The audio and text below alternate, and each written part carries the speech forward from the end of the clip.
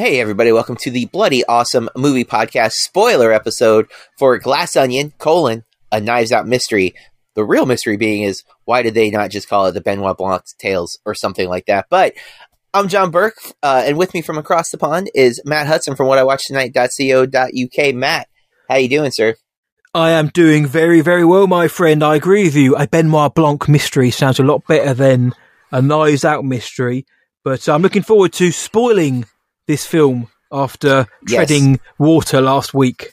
It's very hard to talk about a whodunit without spoiling anything, because early on we're given a lot of clues. So listener, before we start, please know that we are going to talk completely about Glass Onion, the plot points, anything that we want, no holds bars, like a Dave Bautista wrestling match. We are here to punch you in the face with spoilers. So get ready. 3, 2, 1, boom. So my favorite part, I think the part that killed me in the theater on my first viewing, is when the murder mystery game is starting, and Benoit Blanc's like, can I solve it? And he just annihilates it. Like, nothing's even happened yet. He's not even been murdered yet, and he solves the murder. And I love that he's like, what do we get for solving it? Like, I don't know, maybe like an iPad? He's so behind, because to him an iPad is probably this newfangled bit of technology, but he's talking to a literal tech billionaire who can do whatever he wants, and even the other people are like, an iPad, and it's the way Edward Norton was like, yeah, you just get him an iPad, we'll give you an iPad, fine. I love that moment, the way he just it was fun, because in Knives Out we find out and again I won't spoil that necessarily, but we find out a bit more about the mystery quite early on in a move I didn't see coming. Here everyone's there, and we're ready for this big reveal of why they're there, and Benoit Blanc solves the mystery, and that's it. And then you kind of like, for the next hour and 20 minutes, maybe hour and a half, you're now watching something unfold, which I didn't think was going to happen. I was expecting it to be, I expected the murder mystery to be what the invitation within the Glass Onion said. The fact that Benoit Blanc just so easily solved it, and then Edward Norton gets shot with a fake bow and arrow at the end is hilarious. And then we get the real thing, is that Janelle Monáe is playing Andy. And everyone's surprised that Andy is there, but one of them is more surprised that she is there because they know she's dead. And we don't find that out until about a quarter of the way through the film. After that sequence, things start to spiral. Dave Bautista's character, I'm trying to remember the frame. Like, does he die first and then she's shot? Yeah, that's right. Yes. He dies suddenly and out of nowhere, and then she is shot. And that's when we start the flashback sequence where we learn the truth that this is not actually Andy, that it's her sister, her twin sister, playing the role, trying to figure out what happened to her sister. And that we learn the truth about how Benoit Blanc got his invitation, and we get all of this kind of backstory of them building. And I just think Janelle plays these two very distinctively different characters that have different speech patterns, and she crushes it. I think she's tremendous. Not only is she elegant in the film, all of them are. I mean, the freaking production design is incredible in this film. But I thought her performance specifically and how that plays out, and I liked a lot of how it plays out. There is this kind of vibe that in both Knives Out and Glass Onion, you have a minority character who is being disrespected by everyone around her, is able to somehow rise above it all, despite everyone looking to like push them down. And I think that's powerfully executed in both films. Yeah, no, I agree with you, my friend. The only facet of the character, that's not the character, that's a lie. The only facet of the inherent mystery, or the one of the new mysteries we get, the hole within the donut we get, is it's a trope within murder mystery. But when we see Janelle Monáe's character get shot halfway through the film, and then it turns out that she's saved by the metal thing in her breastplate, I was like, man, I could have done without that. That's the only thing I was like, oh, I don't like that bit. Only because it doesn't matter what film it is. It could be in Knives Out, Glass Onion, Star Wars, The Fabelmans, whatever, Dune 2, The Exorcist. It's that kind of thing. I'm like, oh, I just don't like that bit. But at the same time, it fits in with the kind of cartoony aspect of this film where you can get shot and it's I was saved by the cigarillo case, but other than that, it's not. There wasn't really much else I didn't like, John. I've tried my hardest to think in a non-spoiler. Not because I want to be, negative Matt, but I was like, what was wrong with this film? And maybe it could have been 5 minutes shorter. The flashbacks I think hindered some of the pacing for me, but other than that, my friend, not a lot. I preferred Knives Out. Again, marginally, because I really liked the cast in that film and how they worked. I love the setting and I love the vibe of it. Also, maybe because it's all new, but there's not really an awful lot I didn't like about it. I really like the cameos, John. When we find out, because we found out before the film that Benoit Blanc is gay. We found out before the film. I think we haven't found out around the Knives Out time, but we find out that his live-in partner, as he calls him, is Hugh Grant, and I died when he opened the door. So John. Funny. So good. And I want to actually pull back just a step, but 2 other cameos that aren't actually cameos, but they're like fun references, is Jared Leto's hard kombucha, which plays a factor multiple times, but also Jeremy Renner's hot sauce, which I bring up now because that's the one reason why I think the Janelle Monáe taking the bullet to the book pays off, is that we get to use the hot sauce as blood. And we see the label that says Jeremy Renner, and I think it's got Renner's face on it. And then Benoit rubs the hot sauce in his eyes to make the tear that we had earlier seen, which I thought was so powerful. I was like, oh my God, he feels, this something dead. And then you're like, oh no, she's alive. Okay, not what we thought. And I like that she saves herself, in essence. Like he does, he solves the case. But he's not Batman, and I think that's a quote. I think he legitimately says, "I'm not Batman. I work within the law." He solves the case, which is what he says. But there's only so much he can do. He's not Batman, and he leaves at a certain point where he leaves the glass onion. He's outside doing whatever. But the final act, final 15 minutes, final sequence. Benoit Blanc isn't even present within this scene. We kind of think, oh man, the bad guy's got one over. Benoit Blanc's done his job, but it hasn't helped bring justice until we have that kind of what did you think of that, my friend? What did you think of that very bonkers final sequence, now that we can talk about it, where Janelle Monáe, she just starts wrecking shop, and then everybody joins in, and of course eventually they used Miles Bron's this kind of fuel, it's a fuel that he's creating, which is highly volatile and unstable.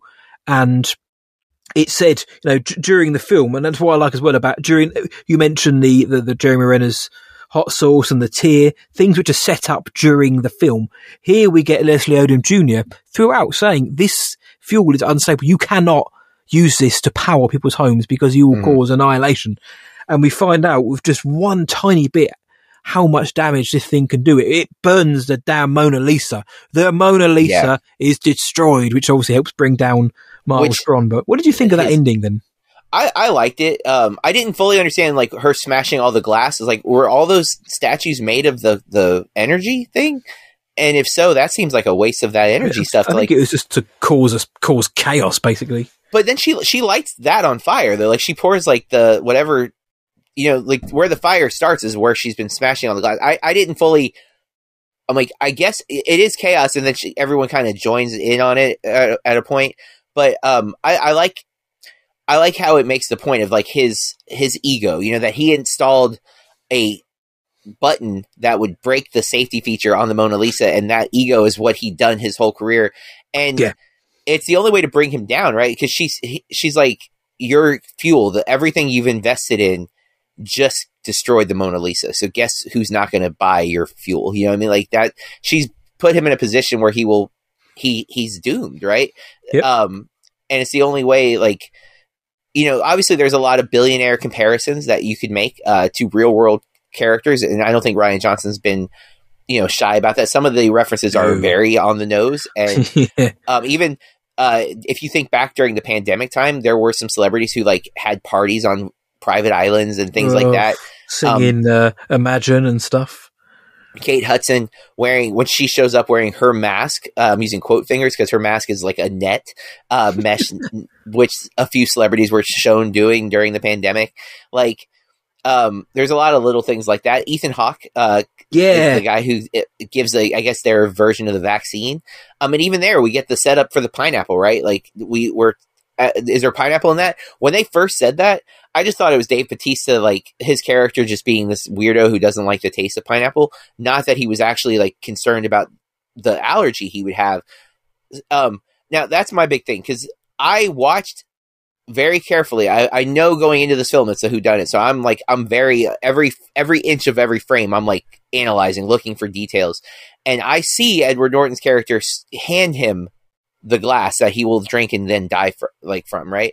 So like I solved it instantly because I paid attention. But like it's such a quick little movement. It's in the background of a shot that if you're not paying attention, you could easily overlook that, which is what the movie even calls us out for. Is like, we heard him say that he took his glass, but if you watch the movie, he hands him the glass. Like, it's in the shot. It's right there, which is later revealed, but it's also in the very first shot, which I love that about this film, is that it's right there for you to solve the entirety if you're paying attention. But if you're not, or if you're looking elsewhere, which he frames it, it's blocked in a way that you could easily not be looking at that point. I was. So immediately I'm like, okay, I've solved the mystery. I didn't know all of the details about Janelle Monáe's character right away. Obviously, I had no clue there was going to be a twin sister story, and I could see people complaining that as a trope. But for me, it worked, and I had a blast. It's quite hard to get out of tropes when it comes to this genre. Every genre has tropes, which the conventions, I'm going to call them, because that's what they're conventions of the genre, which you kind of need almost to make it recognisable. And obviously you don't need it in every film, but like the cigarillo case or whatever it may be, catching the bullet, in this case, the twin sister. These are things which are just ever present. It's all about the execution. It's how well they're done. It's how well they're incorporated into the narrative. And I think Rian Johnson is getting better and better and better as a writer as his films go on. I mentioned that before. I think from Brick onwards, Brothers Bloom, Looper, and all of them, he's getting better and better, more confident in his writing. And I think Glass Onion has a real confidence in it, especially in the use of those flashbacks. I do think they hindered the pacing ever so slightly. I do. But there's a real confidence there, I think, throughout. The writing is sharper here, which is saying something, because I think Knives Out was razor sharp. It cuts like a knife, you could say. Sorry. I think the gags are on point as well, but I think a trope is only a trope to me when it's done, when it's glaringly obvious, or it isn't done very well. The one I mentioned it sticks out like a sore thumb, but I don't inherently think they're a bad thing. It's just but some people do you rely on them to sell your story?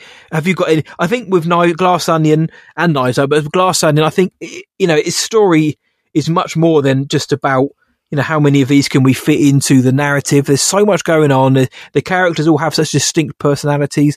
I would have loved to have seen more of Jess Henwick. I always think she's so good in Love and Monsters the other year. I want to see her do more, or given more to do, and I was hoping she'd get more here, but she didn't. But everybody here is great. Like, every moment you see it means something. Even the moment where you see Madeline Klein's character, she seems to be seducing Miles Bron, Edward Norton in the bedroom, and Dave Bautista's watching outside, and we're thinking, and it cuts to his fist, balling up into a fist, and we're like, okay, here's motive. We're setting up motive, and Benoit Blanc's head pops out from the bush behind, and then later on it turns out that this is all one big sell, because Dave Bautista needs Miles Bron's money and influence to help launch his career more so, but we know that Miles has got no interest in helping this big old lug. Little moments like that, I think, are sold so well. When the moment where Dave Bautista shows Miles his phone, and he's like, "Oh, look at the numbers, man! Nobody else can see his phone." Later on, that's really good. We find out that he's actually showing in the news story that Janelle Monáe's character has been found dead. So in that case, what the hell is she doing standing in front of us? Therefore, they know something's going up. It's those kind of layers which I find so intriguing, and I think they're really well woven out throughout this film. I enjoyed that ending. I thought it was a very satisfying ending. I'm looking forward to seeing where they're going next. I can't imagine. I said before, I'd love to see them come to England to do an old school murder mystery. But hey, look, I'm really digging these Benoit Blanc mysteries, and I think Daniel Craig is enjoying it. Benoit Blanc, because he is sent to this island retreat for this kind of fun murder mystery weekend, we initially see him almost having fun. We see him he's not wearing the suit like he was in Knives Out. He's wearing beachwear and things like that. And his guard's down and he's more affable, more approachable. And I love that. We didn't just get the same Benoit Blanc from Knives Out posted into this film. So I don't want to call it development necessarily, but we're seeing more sides of him, which I hope we explore going forward. But man, these films are great. These films are fun to have a blast with. I think they're family friendly enough to a point where you can get most of the family around and enjoy it. You and I can enjoy it with our critical eyes. And I think the mass audience, as seen by the critical scores and the audience scores, I think these films are there's that kind of rare treat where the critics have a blast, the fans have a blast, because they're such good films. They're well-rounded films. And long may that continue, JB. Indeed. I hope we get more. Matt and I, obviously, big fans of both Knives Out and Glass Onion, but Glass Onion is on Netflix now. If you haven't seen it, we've spoiled it for you. But you know what? I think you can still really, really enjoy it, because going back and seeing how the script is structured, we both have watched it. I've watched it twice. You said twice, right? I've seen it twice, yes. Big screen, small screen. Same, and it is just an experience that I think, even knowing how it plays, it's still a lot of fun, because you can see how he weaves everything together, and that's, I think, a sign of a great film versus a fun experience, right? Like, a fun experience you can have once, and then it will always just feel like less than. A great film, I think you can have that fun experience, and then the subsequent viewings are still a lot of fun for maybe different reasons, and that's what I think he's done with both Knives Out and Glass Onion. I think both of them are just exceptional watches and fun rewatches. With that, that's our episode. As we said on our last one, sorry? I said, yes, sir, it is. Oh, sorry. We'll be back with our Bampies. That's the best of awards for the year of 2022 on our next episode. In the meantime, you can follow us on social media. On Instagram, we're at Bloody Awesome Movie Pod. Matt, where are we on Twitter? We are at BAMP_podcast, BAMP_podcast. Facebook, you can search Bloody Awesome Movie Podcast. And of course, individually, you can follow us. I'm at BurkeReviews.com and at BurkeReviews on all the social media platforms. Matt, where can they find you? whatIwatched.co.uk, and just search What I Watched Tonight across all of the social medias and Letterboxd. And if you like the show, we ask that you give us a 5-star rating on whatever podcast catcher you use to listen. With that, we encourage you to keep watching movies. And stay bloody awesome. Blood, blood, blood, blood, bloody, blood, blood, blood, blood, bloody, blood, blood, blood, blood, bloody, blood, blood, blood, blood, bloody, blood, blood, bloody, awesome. Blood, blood, blood, blood, bloody, blood, blood, blood, blood, bloody, blood, blood, blood, blood, bloody.